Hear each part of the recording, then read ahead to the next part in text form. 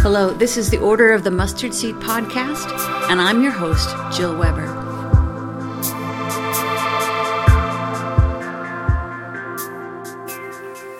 Well, I am here in Essex with Andy Griffiths, and we heard from Andy a little while back in another podcast. He's been a vicar for 12 years with the Church of England, and trains leadership, trains vicars in the church. And also you're an author. What's your latest book?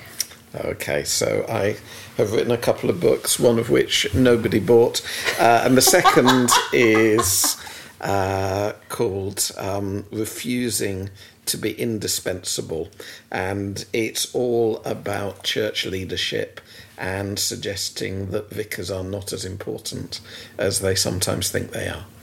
Say that bit that you had said to me earlier, though, about being the solar system bit, and So when I became a vicar in 2005, I made God a promise, which went, nobody but Jesus is going to be the sun in this solar system, and I meant I was not going to make myself the centre of church life in that Christian community.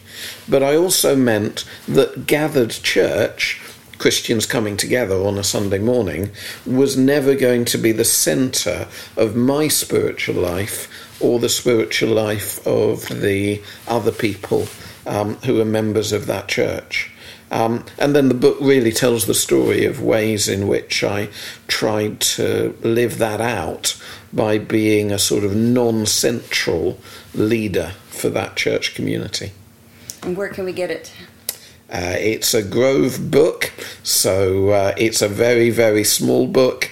You could go to the Grove Book website or wherever you usually buy books. If you put my name in, Andy Griffiths, and Refusing to be Indispensable, I bet you will track it down somehow.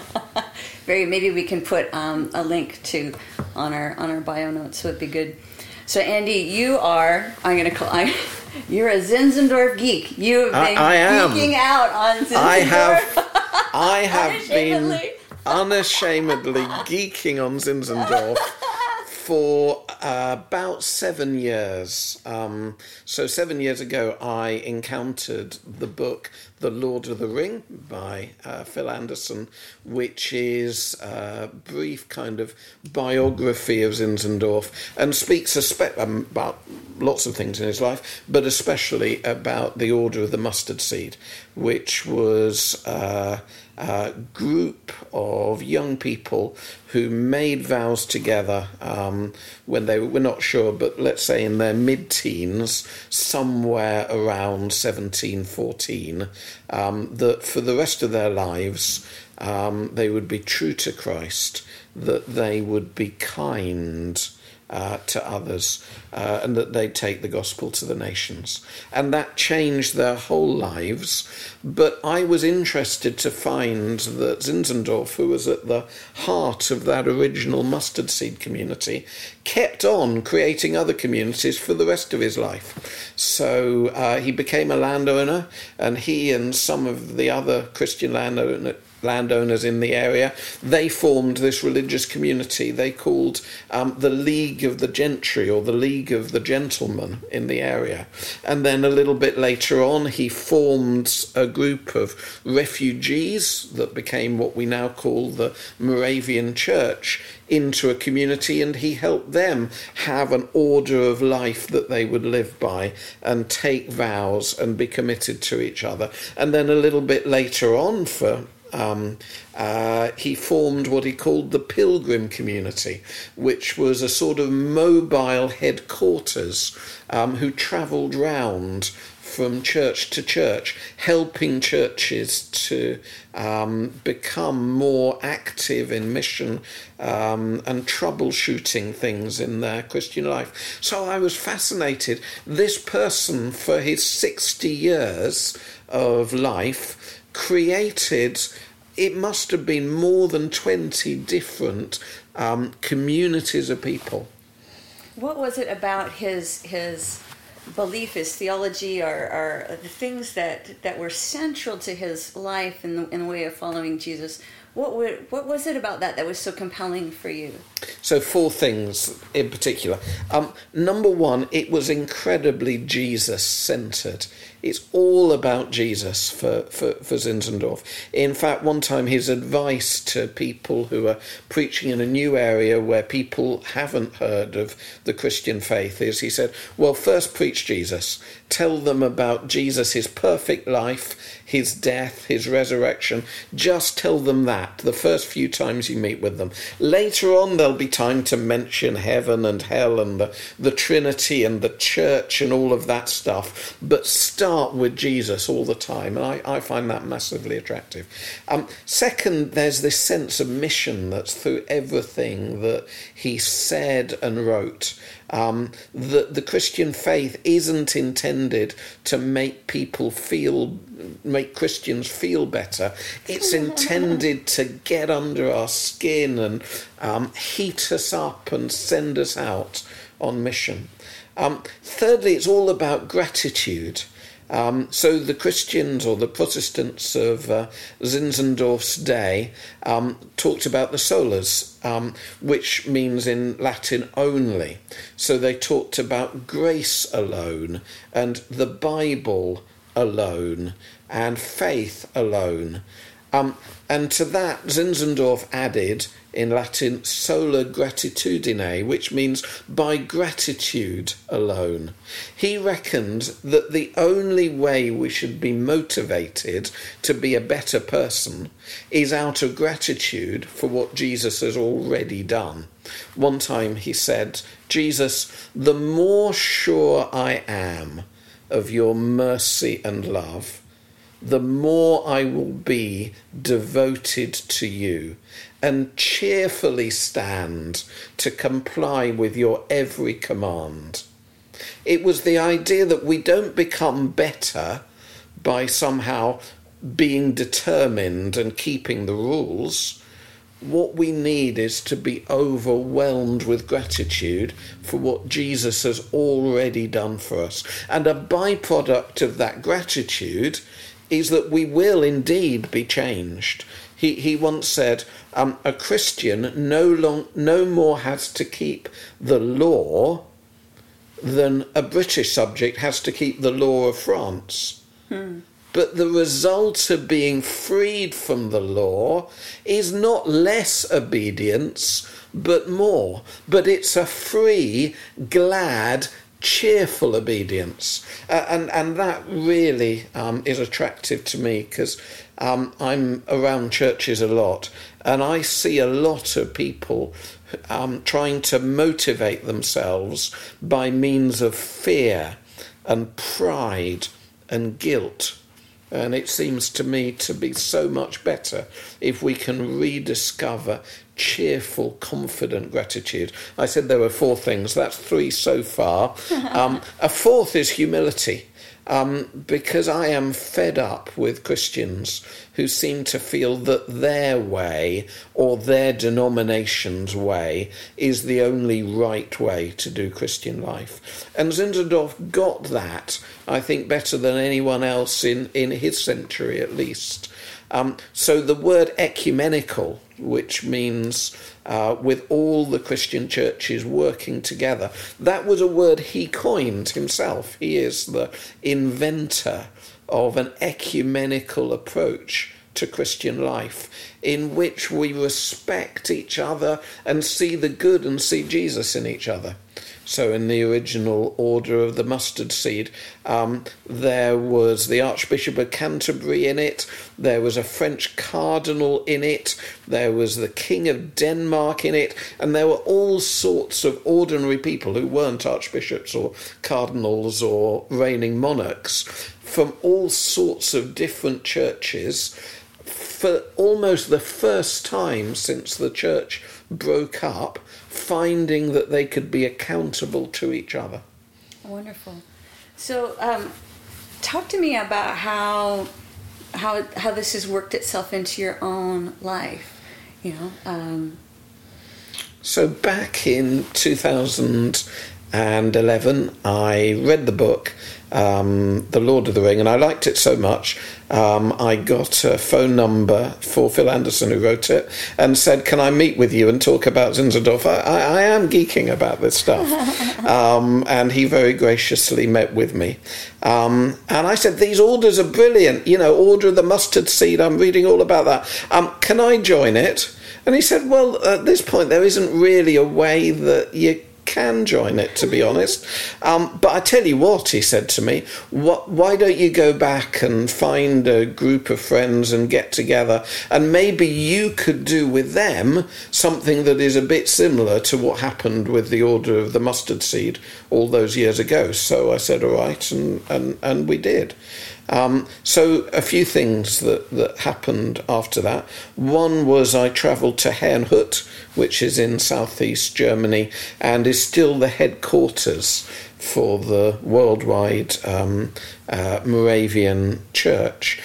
It is, if you like, to the Moravians what the Vatican is to the Roman Catholic Church. Much smaller and cuter, but though. It is smaller and cuter. And much more German. So I arrived there. I got some contacts. When was this? When did you? So this would be 2012. Okay. I got some contacts, and I was going to, and I did spend a week in the archives. In Herrnhut, which is where there's all the historical documents. That's amazing with the Moravians. From the very beginning, they were documenting everything that they did. So there's the actual letters of Zinzendorf still there in boxes.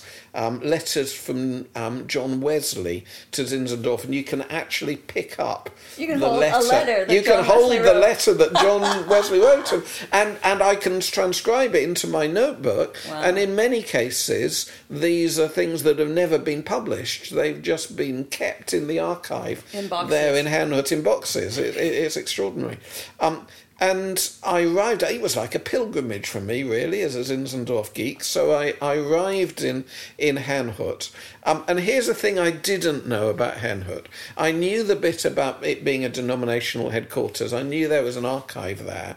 What I didn't know is that it's also an assisted living facility for adults and children with learning difficulties. What? No. It's Really? there, side by side and merged with denominational headquarters. Imagine if you visited the Vatican and you found half the people there were the cardinals and secretaries of state of the denomination, and half the people there were people with learning difficulties, whom those Christian leaders were accompanying in their continued thriving in the lives that they were living. So it was amazing. So I arrived at the mother church at Herrnhut, and of course there was no special thing laid on for me. They didn't know who I was, and why would they? So the thing that I walked through the doors and was happening was a very large group of people in their late teens with profound learning disabilities, all singing to Jesus in German the song "Everything I Do for You," which had been translated for them, and each of them taking a candle and putting it at the front of the church as their love gift for Jesus. It's fantastic. It's amazing, and not at all what I was expecting of a denominational headquarters. But I think Church House would be enormously improved if that happened there. So that's one of the things that happened, a sort of pilgrimage for me. And the other was, we got a group of people together in Chelmsford. We called ourselves a mini order. Together we decided on some vows that we would all take, and from that day onwards that group has met once a month and held each other accountable for living by those particular vows and way of following Jesus. And then a little bit later, actually just over a year ago, that group was great, but was largely filled with people in their 20s. But we found that there was a group of people a bit older than that, 40s, 50s, more, who also wanted to have a mini order in which they could hold each other accountable for living by vows to follow Jesus. So we got that group of people together, and that's called the Micah 6-8 community, and that continues to meet once a month, and that's the community that I'm still very much a part of. I think that's so exciting. So, I mean, the legacy, well, ultimately it's the legacy of Jesus, but the legacy that Zinzendorf has given us, it's being lived into by various orders, the Order of the Mustard Seed just being one of, and then these other mini orders, and then there's all kinds of iterations of Christian community. The Moravians as a denomination, different ones, YWAM being another, many who are just trying to live into this devotion to Jesus and living ordered lives with spiritual rhythms and practices, living in community with one another and accountability. So what does it look like when you guys meet together once a month? So we got a really, really simple structure. So first of all, we just do what we call rounds. We go round, each person round the table. I guess each of those mini orders has about 10 to 12 people in it, so we're not talking large numbers. Living room size. Living room size, exactly. And each person says how it's going for them over the last month. How is living by these vows working in their life? And then when we've been all the way round, it's inevitable that some of those people will have shared something that's really difficult. Either something where they feel quite ashamed or defeated or depressed, or something awful is happening to them, or they just feel so guilty they're not living up to the vows. So before we go any further, really, really important that somebody authoritatively declares that they are forgiven. That's the heart of what we do. That God is faithful and just, and if we confess our sins, he will forgive our sins, clean us from them, and set us free for righteousness. Some or words to that effect. Then one of us brings a topic for conversation, and we take it in turns to do that. And sometimes that's relatively trivial. Maybe it's a question about the Bible or about Christian living that has always puzzled somebody and they'd like our input on it.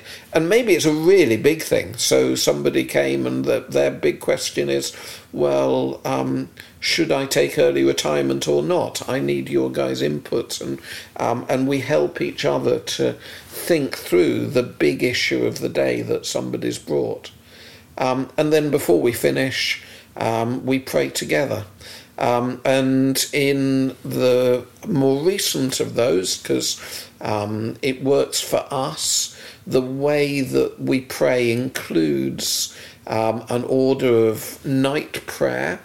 So from the Moravian tradition, we've just brought a little bit of liturgy together, and we pray that, but we also pray out loud for each other as the Spirit moves us at the time. So tell me, how has that been helpful for you personally, just in your own walk with the Lord, but also in your role not only as bringing leadership to the church, but in building other leaders? How is this way of life together in community, in commitments, how is that helping shape your own walk with the Lord? Well, I am really likely to slither out from commitments unless there are other people who are going to hold me accountable to them. And frankly, we can do that for a little while and nobody notices. And being part of those orders ensures I know every month I'm going to have to look a group of people in the eye whom I trust and who know me quite well, and tell them how that's going. And that really does make a difference, not out of fear, but out of a proper sense of accountability. And being forgiven in that setting, I know, every time I go to church, somebody probably reassures me that my sins are forgiven. Yeah, of course. But in that more intense setting, with people I know and trust, with a degree of confidentiality there that isn't found in other places, to be told this group of people have heard everything that I've said, they know the worst of me, and they are still absolutely confident that they can declare over me the forgiveness of God, then that's the motivation. That being grateful for that is the motivation for anything good that I do for the rest of the month. Wonderful. Well, thank you so much for Thank you, Jill. For just sharing with us.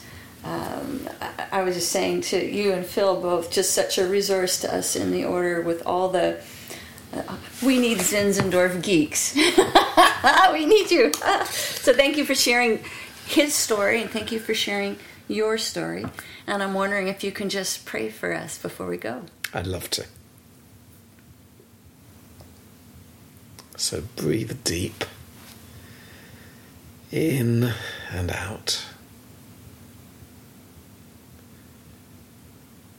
If there's part of your shoulders or knees that are a bit tense, then relax them now.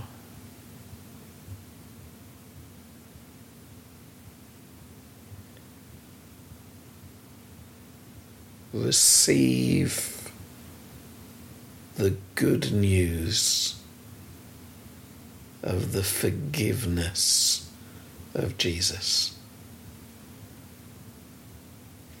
Jesus knows everything you have ever said, ever thought, and ever done. And he loves you anyway, utterly and completely. As you breathe in and breathe out, you might want to say something like this: Jesus, it is not easy for me to know I am fully loved and fully forgiven, but I do want to believe that to the bottom of my being. Please help me live a life of goodness, kindness, that flows from gratitude at what you've done for me. Thank you, Jesus. I love you.